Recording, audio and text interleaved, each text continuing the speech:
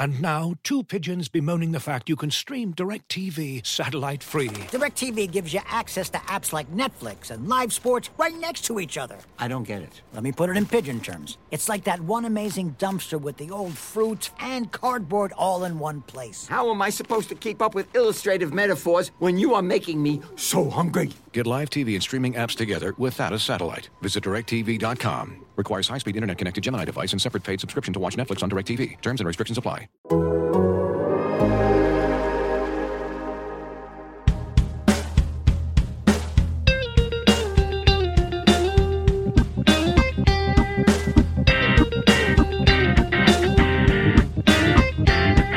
Welcome to Rates and Barrels, presented by Topps. Check out Topps Project 70, celebrating 70 years of Topps baseball cards. Derek Van Riper, Eno Saris here with you on this Friday. It's Friday, August 20th. If we are your source of what day is it today, or what is the date today, happy to help. Let's get into some topics today. You know, I've got a bunch of stuff on the rundown that I'm excited about. I'm always excited about the rundown. Wait a minute. If you're watching us on YouTube, you know it looks like the Cheshire Cat. And I don't know why. What's going on with you, you know? I'm faking it till I make it. I'm awake. This is how I wake up. I don't drink coffee. Yeah, well, we're on the same page for now. Like I drink coffee. I'm not used to getting up early enough to make coffee for all my shows, which is really problematic because I kind of need it to be good at my job, or at least competent at my job. So we'll see how this goes. An uncaffeinated version, but I did shower, so I think that's like the value half of the battle. Half a coffee, yeah. Half a coffee. I mean, a pot of coffee gets me a lot further than a shower, but a shower is probably like the first cup of coffee of the day. So I'll take that, and it's not smell-o-vision, but I'm sure everybody appreciates the extra effort, especially on YouTube. Clearly, I need a haircut and a shave, so the grooming is behind pace for where it should be at this point, especially on it's the weekend. Like, you got to be cleaned up for the weekend. You're going to go to the beach or do something nice. I limp into the weekend. Oh, you just drag yourself through the weekend? Drag myself to the weekend's doorstep, barely making it every week. You know, this is actually a thing that happened in any career that I've had, since I've had about 3 so far, is that no matter what, Friday, I always thought, you know, like in school, Friday was like, oh, Friday, you know, like, let's go out, you know. And then as soon as I became a professional, I was like, Friday, let's go out. No, tomorrow. Yeah, let's save it for Saturday. That's kind of how it goes. Yeah, I'm with you. I mean, I got another round of random furniture and things to build, so that's my weekend. That's your weekend. That's my weekend, building it all up. On this episode, we're going to talk about some starting pitching, because on the last episode, we talked a lot about bats, especially just in the top 10, and we kind of wondered, like, well, who's the number one pitcher? We'll dig into that a little bit, talk about some other guys who might be near the top of the board, but we're also going to talk about some players that have taken massive steps forward this season, try to figure out how much we trust those players to hold those skills gains going forward. A lot of great mailbag questions, as always, that we'll get to as well. But let's begin with our pitching conversation.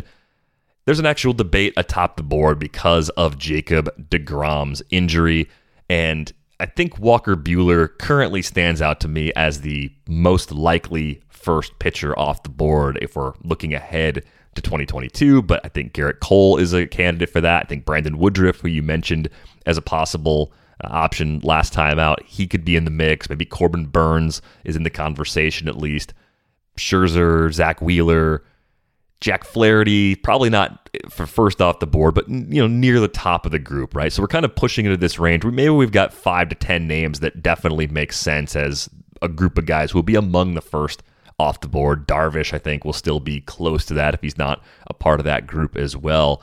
But as you kind of think about names that belong clearly in the conversation, one that I didn't immediately think of that I saw on the earned value calculator is Kevin Gausman. And he's a free agent this offseason, so where he goes this winter is going to guide some of this. But how much are we believing in this version of Kevin Gausman as something that we could get possibly in other ballparks and in the future?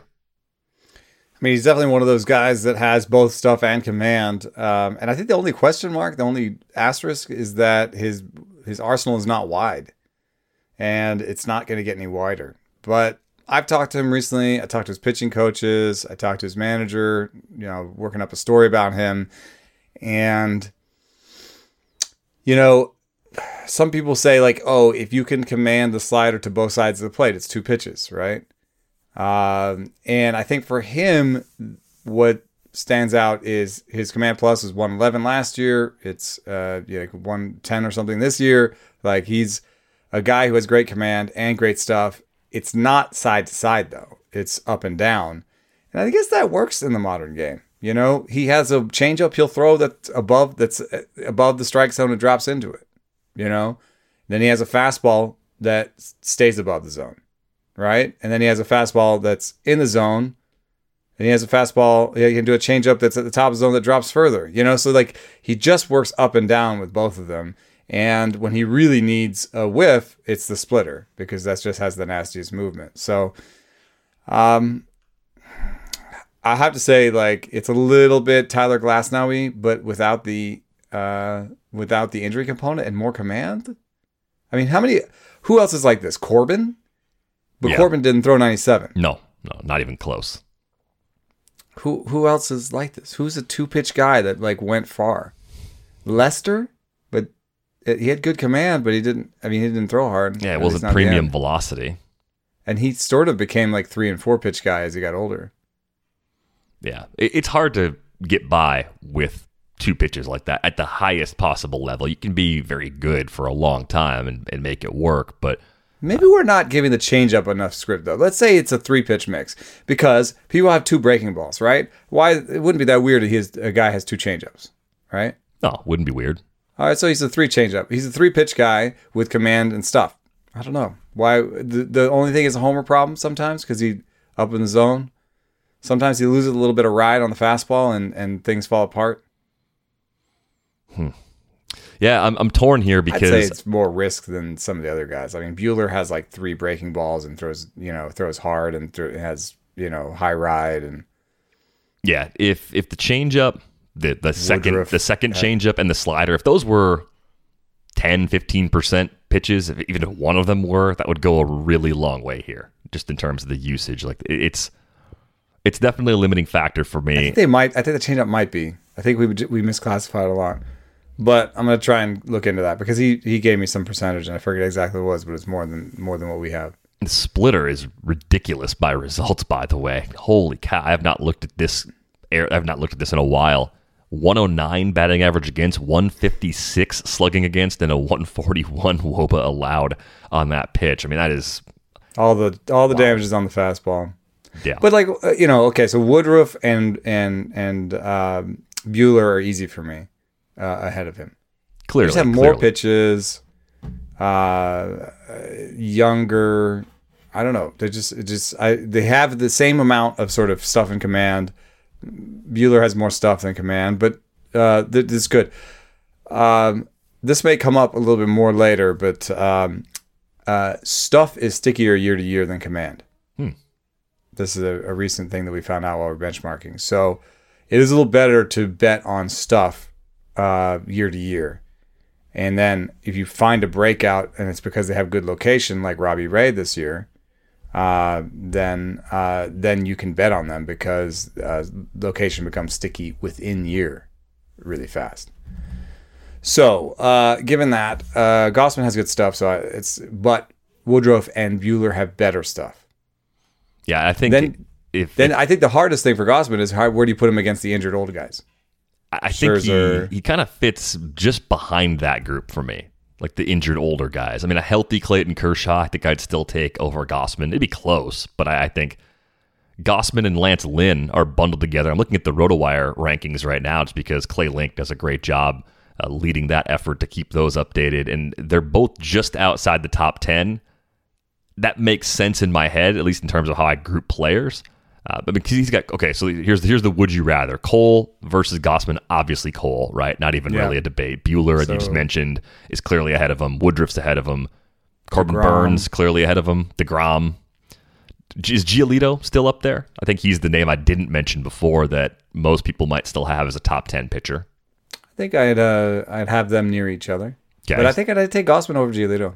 Interesting. Okay. So they'd be at least same tier. Gio doesn't have good command. Aaron Nola? I'll take Gossman over Nola because Gossman has more stuff. Okay. You might be a little higher on Gossman than most. What about Zach Wheeler, who's having just an amazing season for the Phillies? Wheeler is like back end top 5 for me now. Okay. So when we're talking about Let me see. drafts next spring, I mean, Wheeler might be going like at that 1-2 turn. Well, if there's also this whole thing of NLDH. That just makes it kind of hard. Let's say, assuming NLDH, I go Cole, Buehler, DeGrom. And that's assuming DeGrom is entering draft season healthy. Right. I think DeGrom. I'm going to just take an NA on DeGrom right now. I think we need more information. Cole, Buehler, Woodruff. No because disagreement if here. NLDH. I think Cole's just done it for so long, and he made it through the sticky stuff enforcement and came out the other side, and he has a big pitch mix, and they're all really good pitches. So I think it's Cole number 1 for me. Buehler also has had an injury history. He hasn't even really settled down into his 3 breaking balls. His breaking balls are kind of in flux all the time. Anyway, but I'm not really talking crap on him because he's not a number 2. So Cole, Buehler, Woodruff. Okay, then the ones that are hard next are Burns. Burns is so good, man. It's it's ridiculous.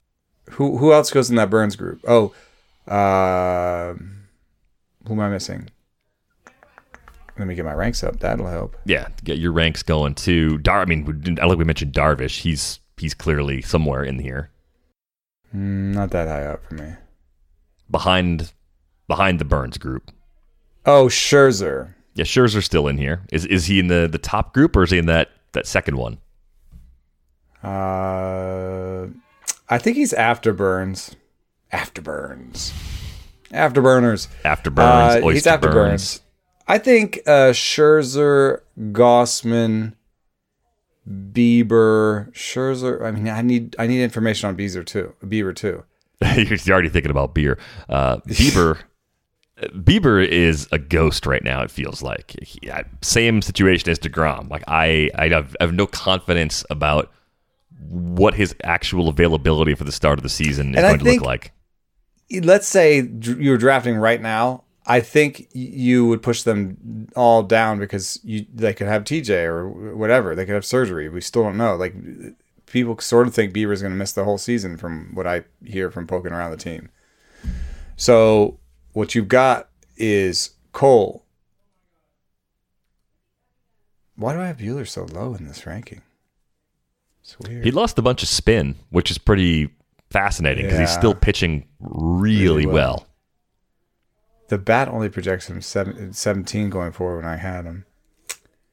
I think he should be number 2. No, I love Brandon Woodruff so much. I'm going to Cole, Woodruff, Buehler, Wheeler. Cole, Woodruff, Buehler, Burns, Wheeler. Whew. Then what? Wide open. That's 5? Yeah, that was 5. 4? That was a top 5. 5. Okay, I'll put Scherzer in because he's pitching. He's not like in that DeGrom category where we don't know what he's going to do. He's a little bit of an injury risk and he's older. So I'll put Scherzer 6. And then I guess that we start talking about Gossman, Rodon, Nola, and Giolito and Peralta, maybe Musgrove. And then Lynn. And Nola. That's sort of my top 15. That feels so messy. Not like your ranking specifically, but just the names that are getting in there. The funniest thing is I used to be able to get to like the top 10 being like bop, bop, bop, bop, like I did with the top 5, right? Like I'd just be like, yeah, this is the top 10. I feel like I used to be able to do that for top 20. And then it was top 15. And then it was top 10. And now I'm like 5. We got 5 good pitchers. And everybody else has question marks. It's not a good trend. Because one day we'll be like, well, we have Cole. We know who the best pitcher is, but we really don't know anything after that. Yeah. So I mean, that's what it's like when DeGrom's healthy. Yeah, that's very true. So we didn't really think about him because of our weekly league mindsets when we were first talking about top 5 overall players. But where does Ohtani go among pitchers for you? There's some leagues that split him into hitter and a pitcher, but if you're just evaluating him solely based on what he brings as a pitcher, I feel like his workload as a pitcher relative to to the other top starting pitchers, there's more of a discrepancy there than there is compared to his workload as a hitter compared to the other top hitters, right? We talked about that a little bit on Wednesday's show. Like he's down in playing time compared to the guys that play every single day, but he's not so far down in playing time where it's working that much against him. He's thrown 100 innings so far this season, 18 starts, 120 Ks, a 2.79 ERA, a 106 WHIP. Still has some control issues, but those are actually getting a bit better. I mean, look at his more recent body of work. He's got a 25-3 over his last 27 innings, so no walks in 3 of his last 4 starts. So it's really impressive to see that side of his game taking a step forward as well. If you're only ranking Ohtani as a pitcher, where in the ballpark do you think he'd end up? God, I hate this. I hate that this works out this way, but he reminds me of a younger Yu Darvish in that he has great stuff, but not great command. And the command does itch at me a little bit. You know what I mean? Mm-hmm. Like I just don't think what he's doing right now is what I would project him anywhere close to next year. And the one nice thing though is that his location plus is not as bad as his command plus. His command plus is like 87 this year, which is below the kind of reliever shelf that we've talked about on the show. However, Max Bay was looking at benchmarking and validation for our model, and he said that when he used location plus, when he switched out location plus for command plus did not add any information to our model. So basically, location plus and command plus are fairly interchangeable. It's possible that command plus is stickier year to year than location plus. We'd have to do that work still. But in any case, Shohei Ohtani's location plus is 96. So just slightly below average. He can locate the slider well, which is really important, we know. And he can locate the cutter well. He just can't locate the four seam that well or the curve. I don't know. It's that and the injury are enough for me to not put him in the top 10 or anything. I mean, how many innings is he going to give you? And then how will the bad command manifest itself in the future? Both fair questions. I guess the way I would try and look at Ohtani is if you're capping him around 140 or 150 innings, where do the guys who we generally expect to fall in that range, where do they go? How far do they slide compared to the top pitchers? And I guess the first name that always pops into my head when I think about 140 to 150 innings being the ceiling is Rich Hill. Oh, no, Kershaw. Well, Kershaw now, but I'm just saying, best. Year over, previously, then. Kershaw was just, he was Kershaw, he was fine. Kershaw now is probably more like that. But I just think, okay, how did we treat Rich Hill as a guy that would give us really good ratios, plenty of strikeouts, and just not as many innings as everybody else? And a lot of times Rich Hill would fall, I think, into the 140, 150 overall range. Now, I realize this is complicated so much by Ohtani specifically being a guy that's already hit 40 homers this season and is probably going to steal 20 bases, and in leagues where you can use him for both, it's totally different. But just as a pitcher, I think he's probably a fringe top 100 overall pick if you're just getting Ohtani the pitcher, even with all of those concerns, because there is still quite a bit of ceiling there. And I think I'm tempted to say that the way he's adjusted and adapted as a hitter and the progress he has made already just in a few years gives me some hope that he can continue to evolve as a pitcher. Like I'd be hesitant to declare Shohei Ohtani a finished product, given what we've seen in his arc to this point in his career.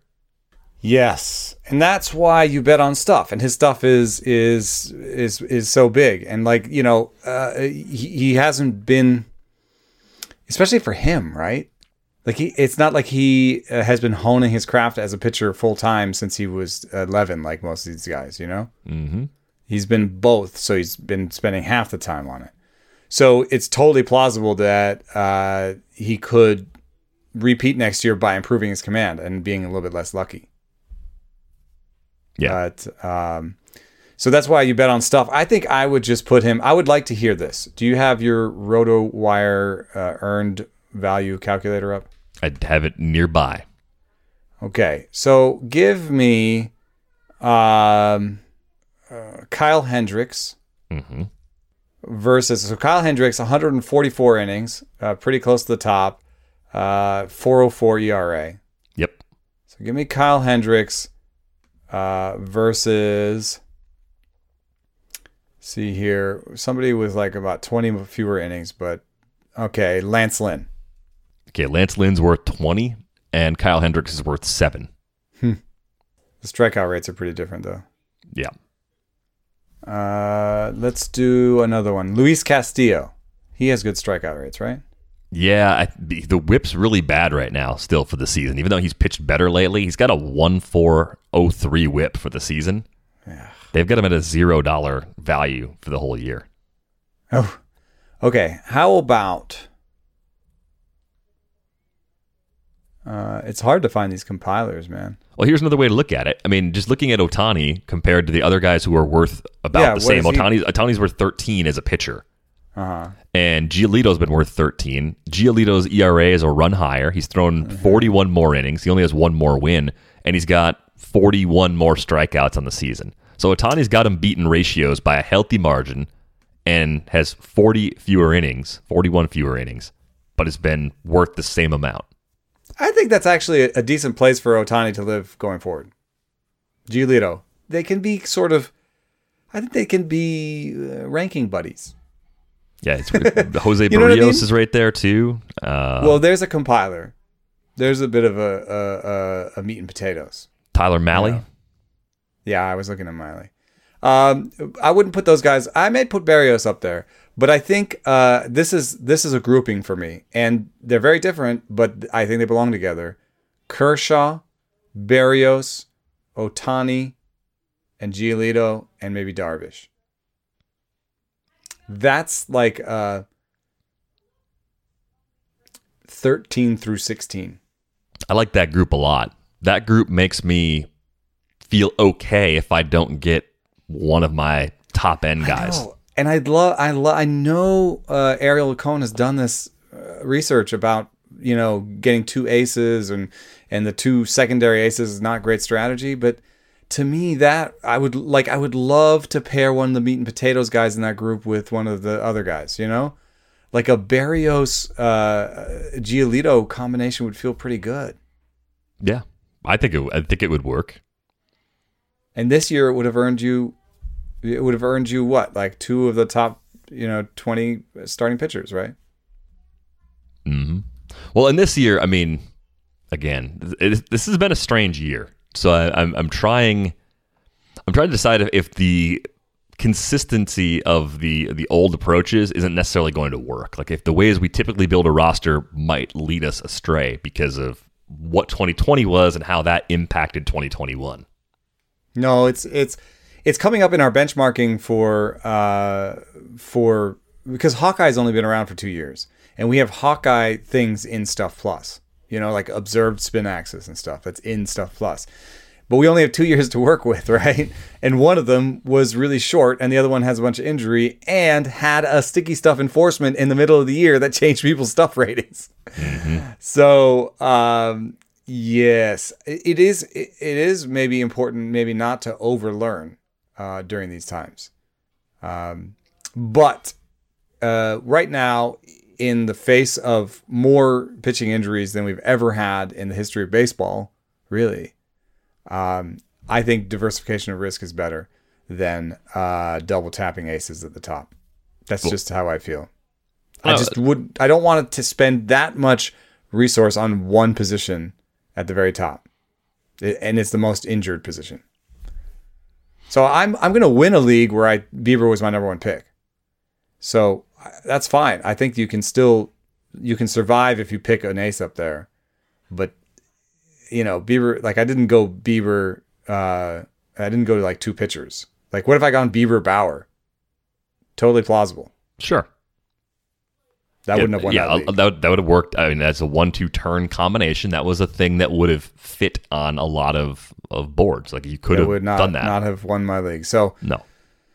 that was a bad name. It's just the one that popped in because it's in the news. But my point is, like there's a lot of risk in the pitchers and pitchers in particular right now. So I'm going to take an ace. And I'm going to try to maybe double tap in that Berrios grouping if it makes sense.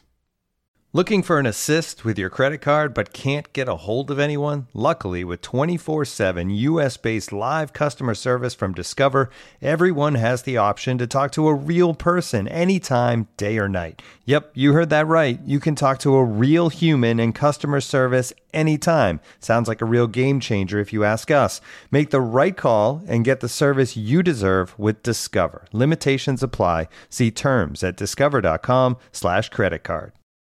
Looking for an assist with your credit card but can't get a hold of anyone? Luckily, with 24/7 US-based live customer service from Discover, everyone has the option to talk to a real person anytime, day or night.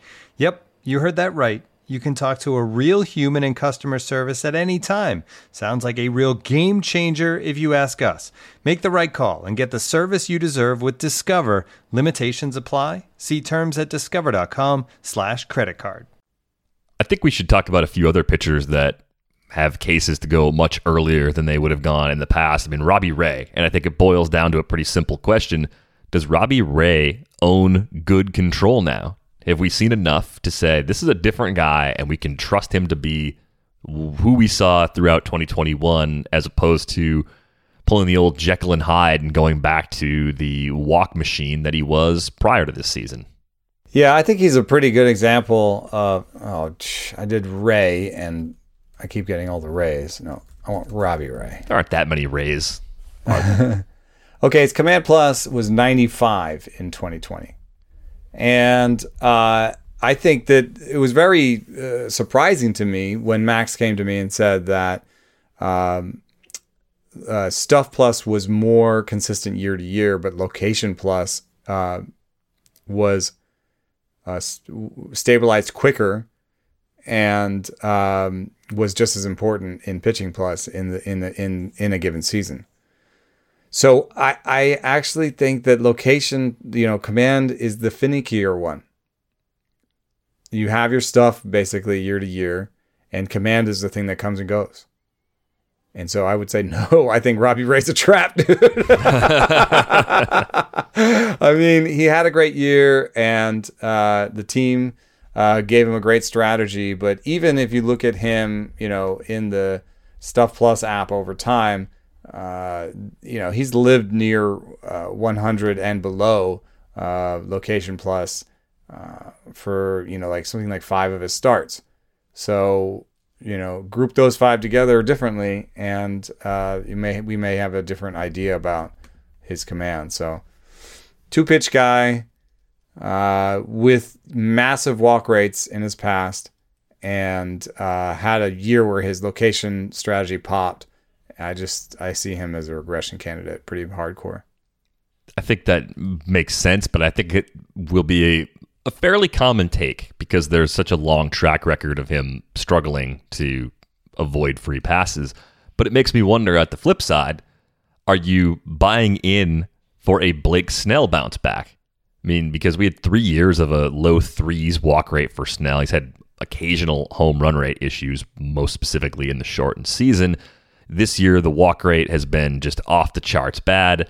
Is that who Snell is now, or is Snell a clear rebound candidate for you looking forward? I didn't mention that the other aspect of why location can vary so much year to year is coaching. I mean, Location Plus has to be affected by coaches. There's a game plan. They call certain locations. And the average tenure of pitching and hitting coaches in baseball right now is somewhere around a year and a half. I think pitching coaches, some of them have lasted longer. Like Brent Strom is a one-man number changer. If you're just going to use average, he's gonna push that number.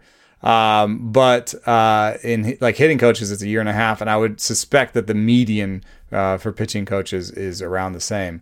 So I mentioned that because I think you could have maybe better strategies for Blake Snell. It took him a really long time to put away the changeup that he was so in love with, you know. And ever since he has, his stuff has gone up. And with a guy that has, you know, a league average four seam, or better than average four seam, a league average curveball, and a really great slider, I think that a change in pitching coaches could do him some wonders. In fact, I think he would agree with me, is something I might say. I think there is something he misses about Tampa. Yeah, it's kind of it's sort of like what it used to be with the Braves back in the 90s and early 2000s. It was, the Braves got rid of a pitcher. Duck, it's not going to work. I wonder how much of that was location strategy, you know, when you think about it. Because Leo Mazzoni was the low and away guy. You know, he was all about low and away. And of course, hitters over time started to develop swings that could hit low and away. And so I think at some point your magic runs out if you've got one trick in your bag and it's low and away. But imagine if you're being preached low and away, and then you go to a new team and they say, let's do something else here or there. And maybe you struggle and it's like, oh, see, Braves magic. Well, maybe it was actually coaching. Yeah, it's work inside. Well, I've been working low and away for 4 years, and now I'm working right, that inside. too. Like now I'm going to ask you to do something. Oh, I just hit a bunch of batters. Crap. Yeah. But we might have a little natural segue here. Zoom, zoom. Zoom, zoom, zoom, zoom. We had a question come in about That's Team right. Location Plus. We are of one mind. Yes, it is very good here. The question, what one mind? It helps that we're no longer 2,000 miles apart, so I think that's part of this.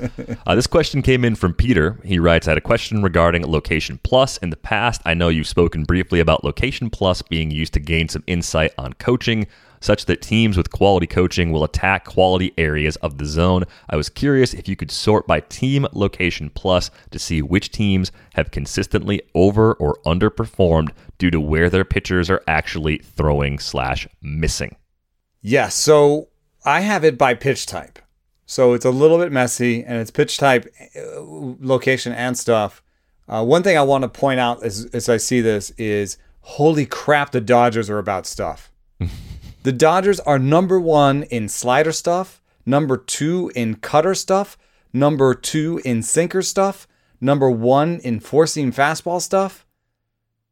And I can't see their logo on the curveball one, but I think they're in the top pack. And they're league average in changeup stuff, but they're number 1 in changeup location. So the Dodgers have bet heavily on stuff. That's something that pops when you look at this.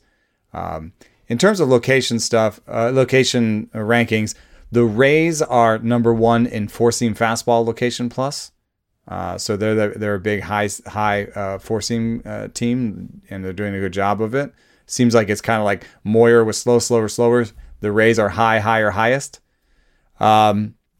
The Rays also have a really good cutter strategy. Only the Pirates and Brewers have a better cutter location plus. The Rays have a top 4 or 5 slider location plus too. So I would say the Rays are a top location plus team. The Giants have the second best four-seam fastball location plus, the second best changeup plus location plus, the third best curveball location plus, and the third best sinker changeup location plus.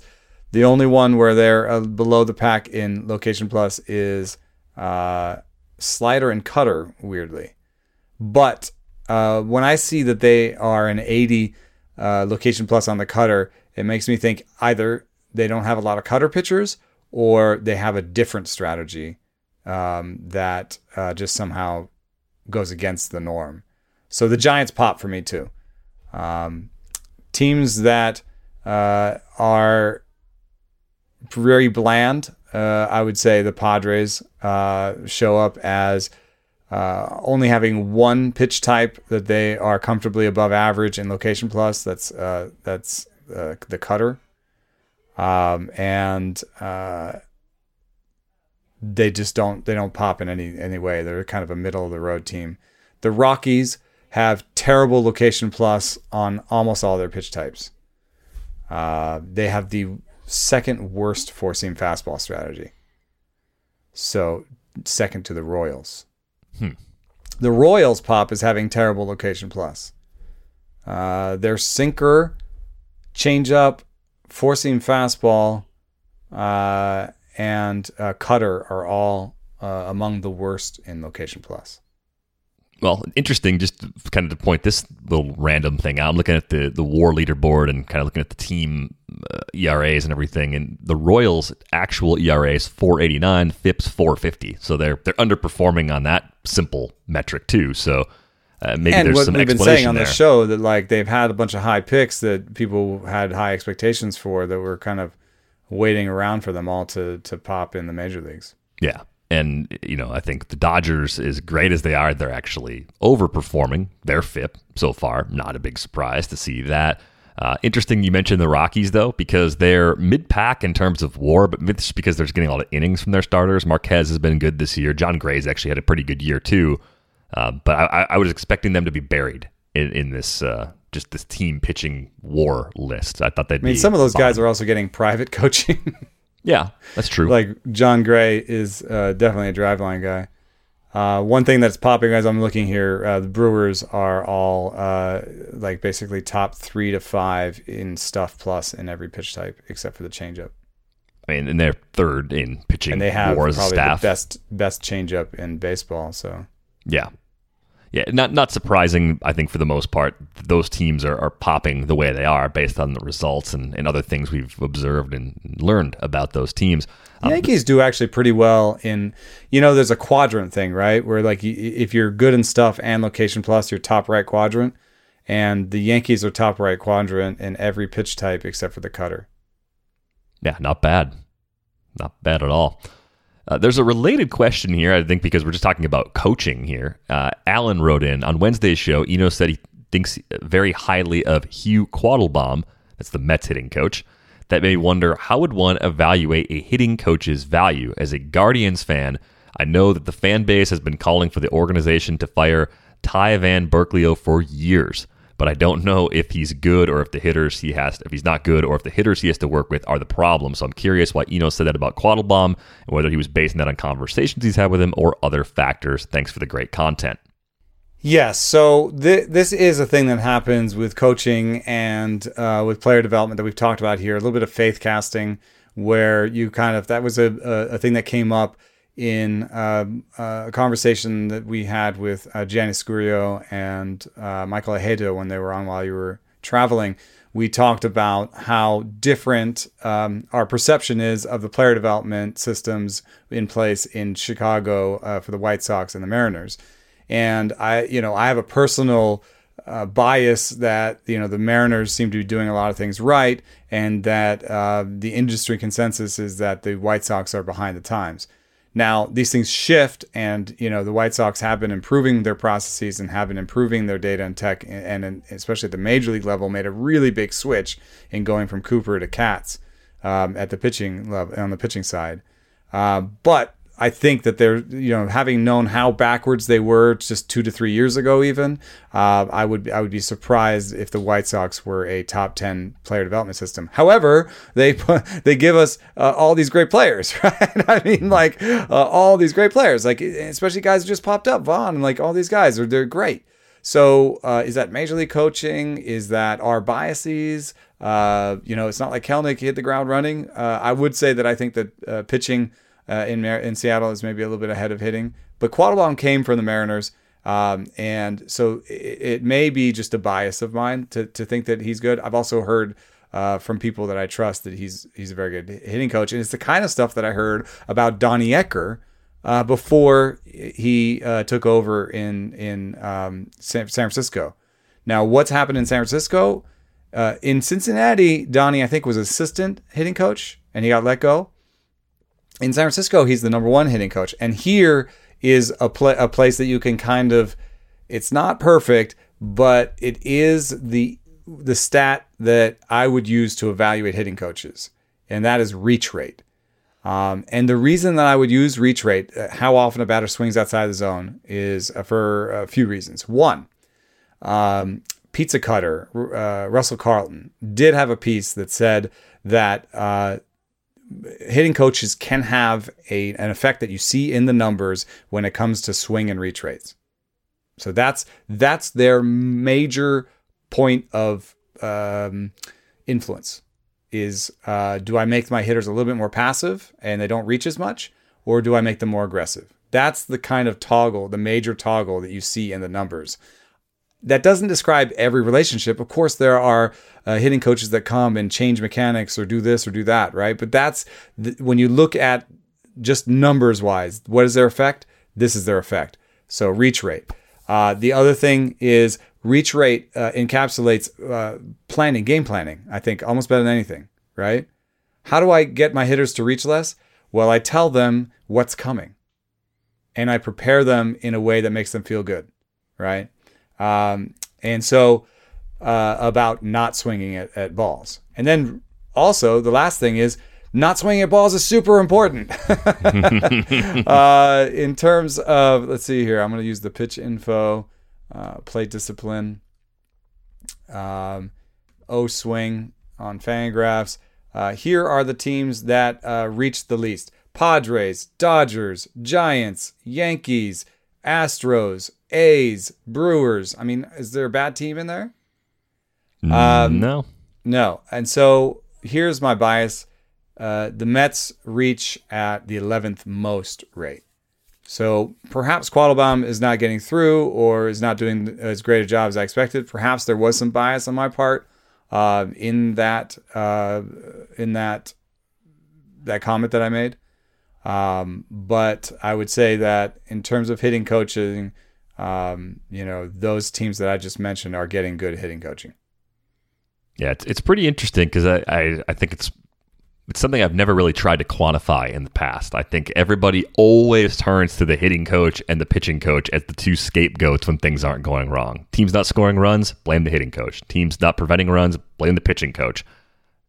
To a large extent, they're only as effective as the quality of the players they're working with. But the job is to, I think, take a lot of information and synthesize it in a way where a lot of people who learn in different ways and think about the game in a few different ways can actually, understand it and apply it. And I think that's a challenge, right? It's being a teacher. You're not teaching people how to hit. You're teaching them more about what is happening to them in a sequence. And some guys are going to learn that really well.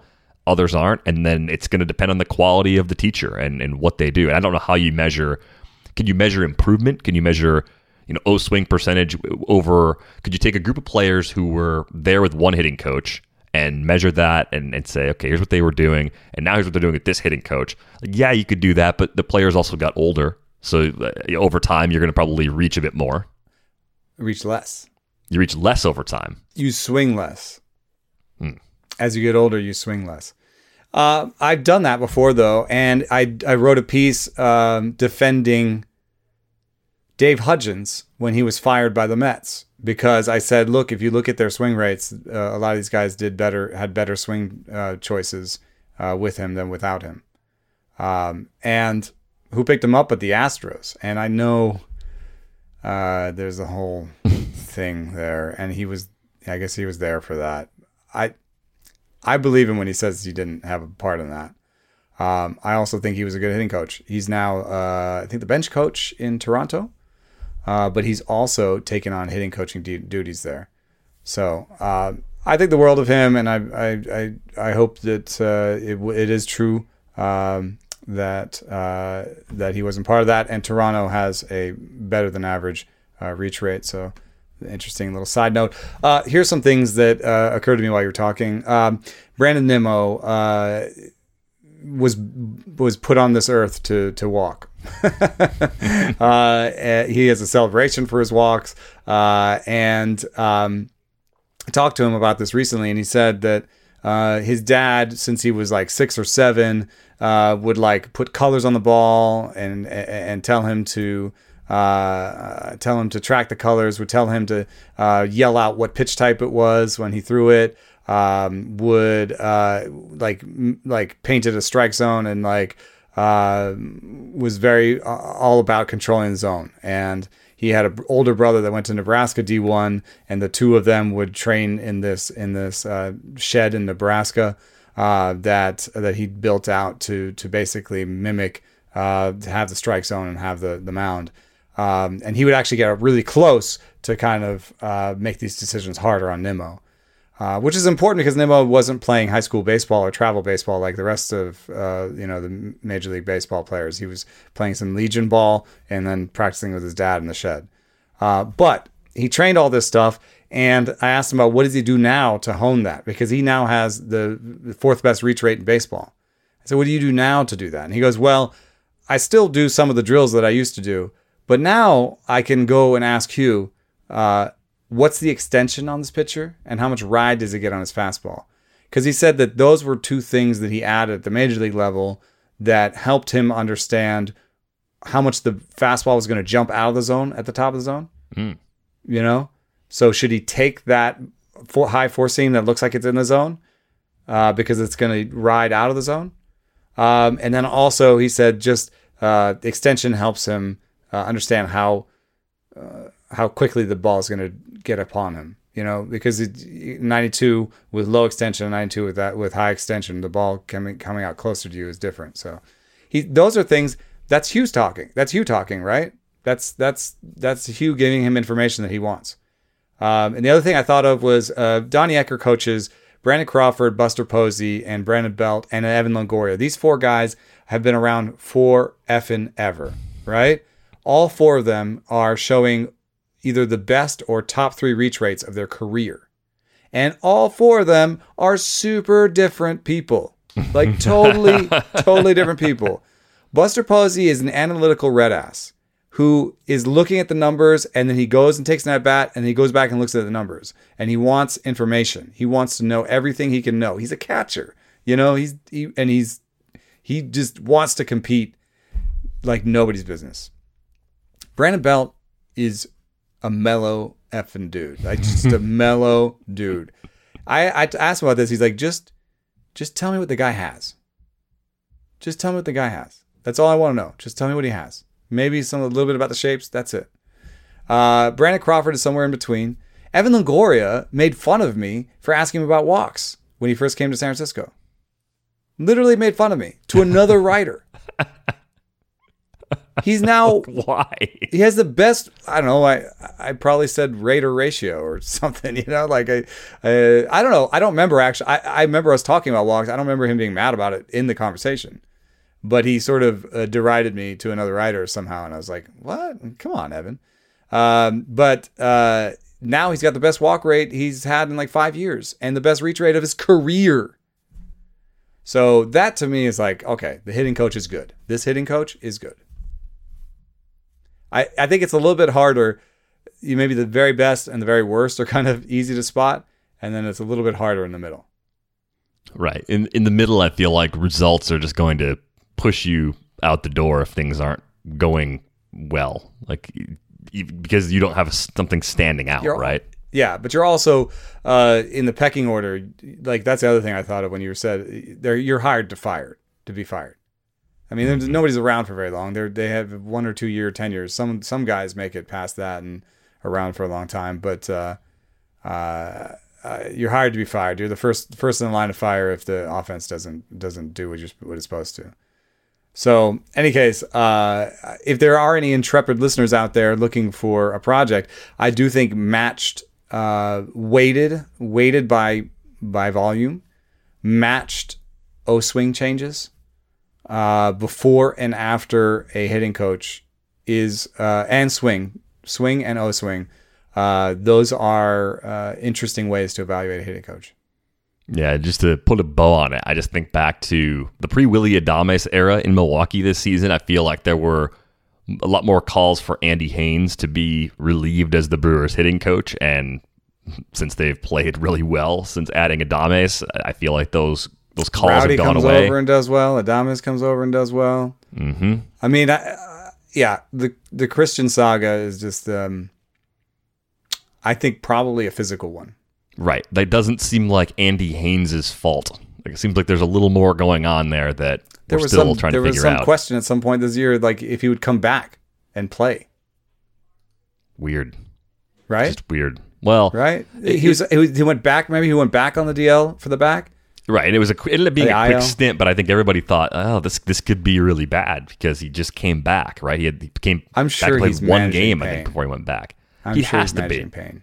All right. He's just not telling anybody, right? Like that's the or only the team knows, explanation. And they're just not going to. They're not really talking about it. Maybe it's the kind of thing he can't make it worse structurally by playing with it, so they let him play. But he feels like poop. But he doesn't feel well, and he's not going to hit the ball nearly as hard as often as he did. He's not going to barrel it the same way. I don't. Again, this is pure speculation, but I think it's easy to see how the narrative around a team changes, and then suddenly the hitting coach or the pitching coach becomes a lot safer all of a sudden. I think Milwaukee's probably one example of that. Thanks a lot for that question, Alan. And now, two pigeons bemoaning the fact you can stream DirecTV satellite-free. DirecTV gives you access to apps like Netflix and live sports right next to each other. I don't get it. Let me put it in pigeon terms. It's like that one amazing dumpster with the old fruits and cardboard all in one place. How am I supposed to keep up with illustrative metaphors when you are making me so hungry? Get live TV and streaming apps together without a satellite. Visit DirecTV.com. Requires high-speed internet-connected Gemini device and separate paid subscription to watch Netflix on DirecTV. Terms and restrictions apply. And now, two pigeons bemoaning the fact you can stream DirecTV satellite-free. DirecTV gives you access to apps like Netflix and live sports right next to each other. I don't get it. Let me put it in pigeon terms. It's like that one amazing dumpster with the old fruits and cardboard all in one place. How am I supposed to keep up with illustrative metaphors when you are making me so hungry? Get live TV and streaming apps together without a satellite. Visit DirecTV.com. Requires high-speed internet-connected Gemini device and separate paid subscription to watch Netflix on DirecTV. Terms and restrictions apply. A couple more pitching things we should get to before we go. Trevor Rogers, I think, is interesting for the future ADP watch, and I think about him kind of in the same sort of light that I was thinking about Logan Gilbert earlier this week. I mean, he's done everything we are looking for, really, in a young pitcher. Great results so far. He's been away from the team on the restricted list for like a personal matter, so we don't really know if he's coming back to pitch anytime soon. What he's done so far through 20 starts, though, has, I think, laid the groundwork for him to be probably a top 20, top 25 pitcher, at least in terms of ADP. Maybe not in terms of rank, but I think based on how he's going to be treated going to next season, it's going to be a premium to go out and get Trevor Rogers. Is there anything you see in his profile that would give you pause about going after him if he ends up falling into that previously noted like 75-ish range where I think Logan Gilbert's going to end up? If he's that cheap, I have no qualms about taking him. I have a feeling he won't be cheap at all. I have a feeling he might be right after that Giolito grouping that we were talking about. You think he's going to get that high? Yeah. It's interesting. Some of the Stuff Plus updates we had captured a little bit more of his stuff. And so he has 102 stuff, 101 location, 102 pitching. This is a comfortably above average pitcher in a great park. And I think I would rank him in the top 20. Wouldn't you kind of rank him right after that? Who would you rather have, Rogers or Malley? I think I'd take Rogers. Much safer place to pitch. Yeah. Who would you rather have, Malley or Gilbert? Gilbert's a 103 Stuff Plus, 99 location, 104 pitching. Tyler Malley is similar, but maybe more command. Yeah, I think there's more command from Malley if I remember what I've seen from the cards in the past. I think I'd go Gilbert there too, though.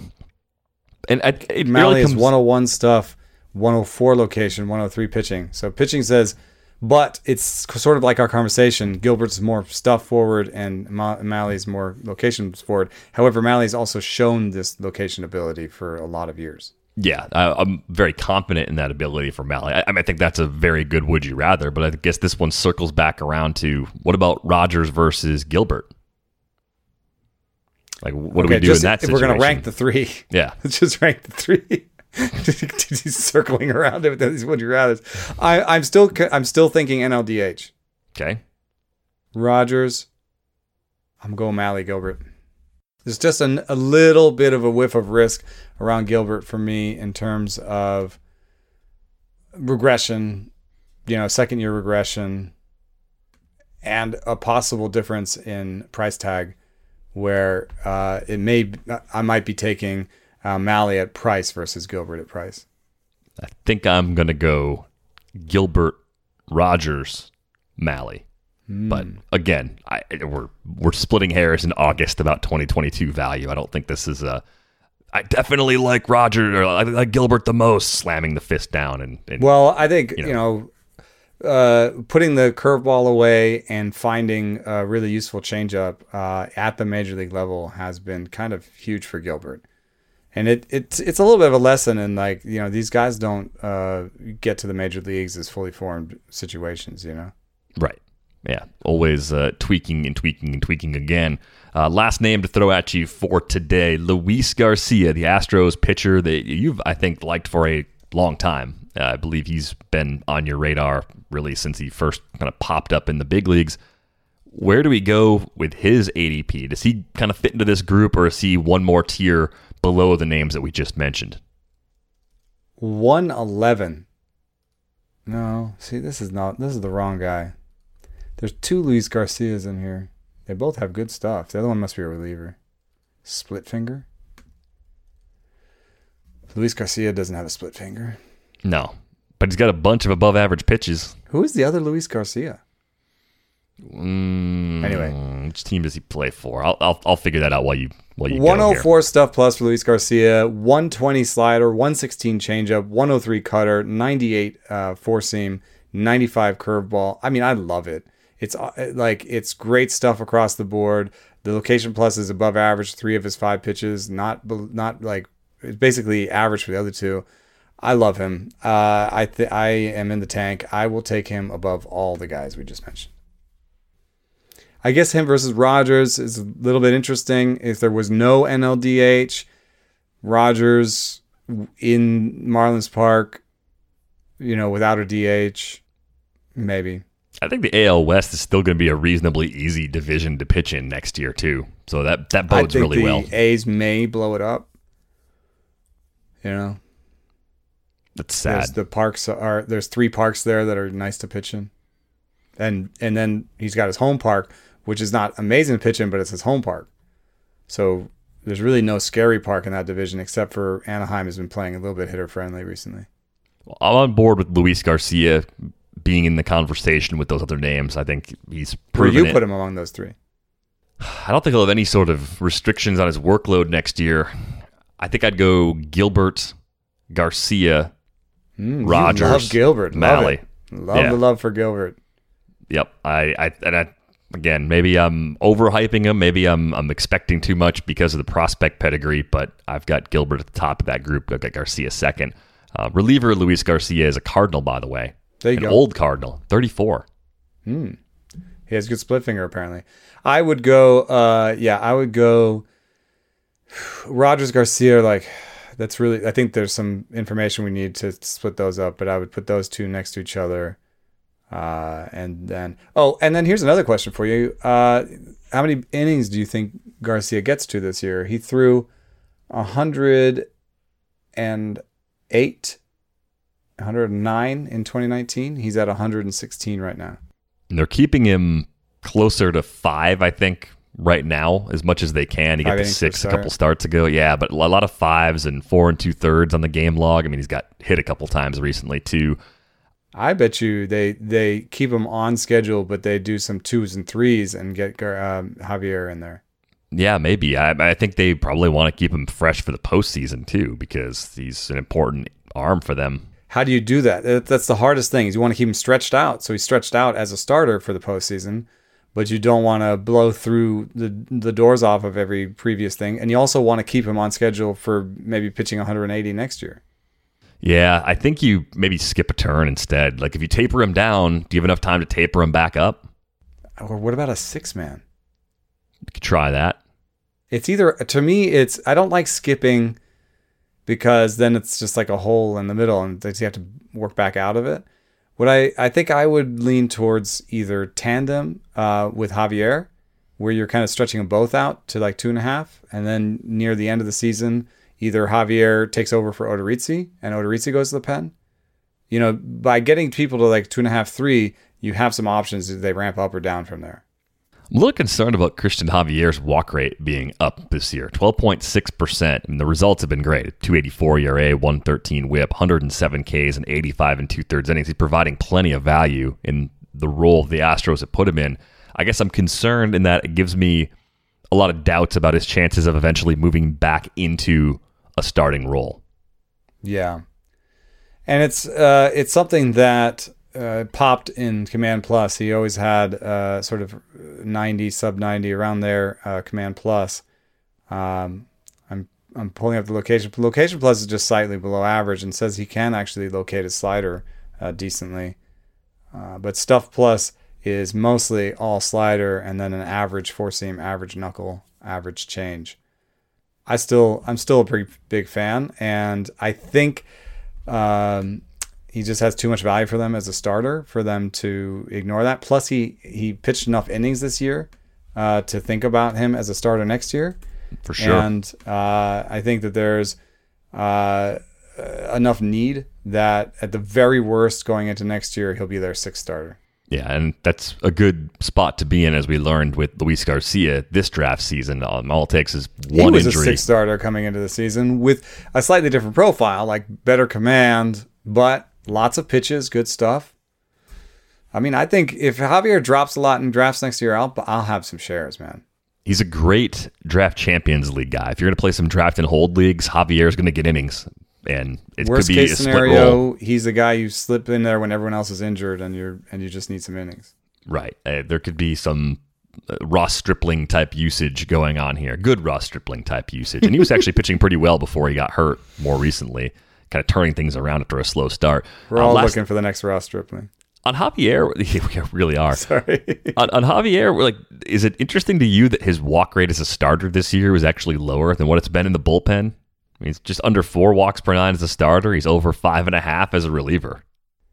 Let me see here. His mix has been mostly fastball slider, right?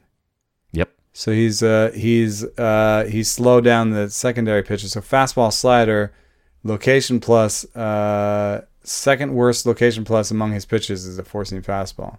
Oh, lefties just... Oh, man, he walks lefties like crazy. 7 walks per 9 in his split against lefties. Only 3 walks per 9 against righties. That's really interesting. We haven't done splits on stuff and location yet. And I think that could be instructive, maybe a year 2 type thing. The good news is this model, instead of changing, and because I've worked with all these different modelers and they all get hired by, the last 4 have been hired by teams. And so every year feels like, oh God, I gotta work with someone to build it all over again. This year, the good news is, even though Max Bay has been hired by a team, congratulations, Max. Yeah, congrats to Max, and thank you for all the hard work here. Yeah, for sure. Is that there's going to be a handoff. So I will have the model, and I will be looking for a modeler to work with on these sorts of questions, because Zach Greinke said a long time ago to me, and it's something that most pitchers agree with him about, is that you have better command to your arm side. So if you're a righty, you better command pitching to a right-handed hitter. Yes. So I would guess that Javier is having a hard time pitching inside to lefties with the four seam. Seems like a very good hypothesis based on what we've got there, and probably merits a little further exploration, but that seems pretty correctable. If that's your flaw, you've stuff like Javier does, that seems like the kind of thing you could actually fix pretty easily. It's weird that it's exacerbated in a relief role, but maybe he's just, the plan is more fastball slider, and when he was a starter, he would mix in a more back foot curveballs and steal strikes in different ways that he's just not doing as a reliever. Yeah, so interesting pitcher for sure. Definitely one that I still like for deeper leagues in 2022, even though that walk rate is up for the season. We are going to head out because it is the weekend. Yay, I got Friday. a chat.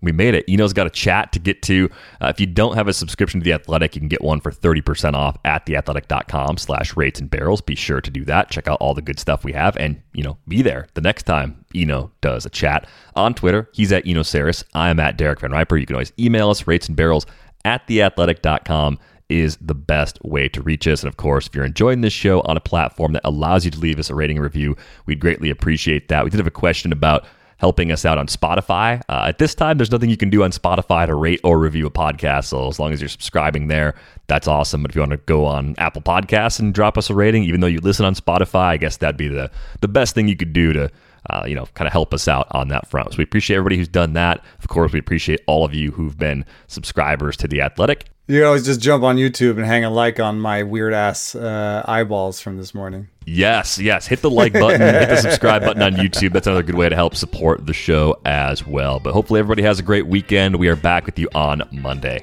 Thanks for listening.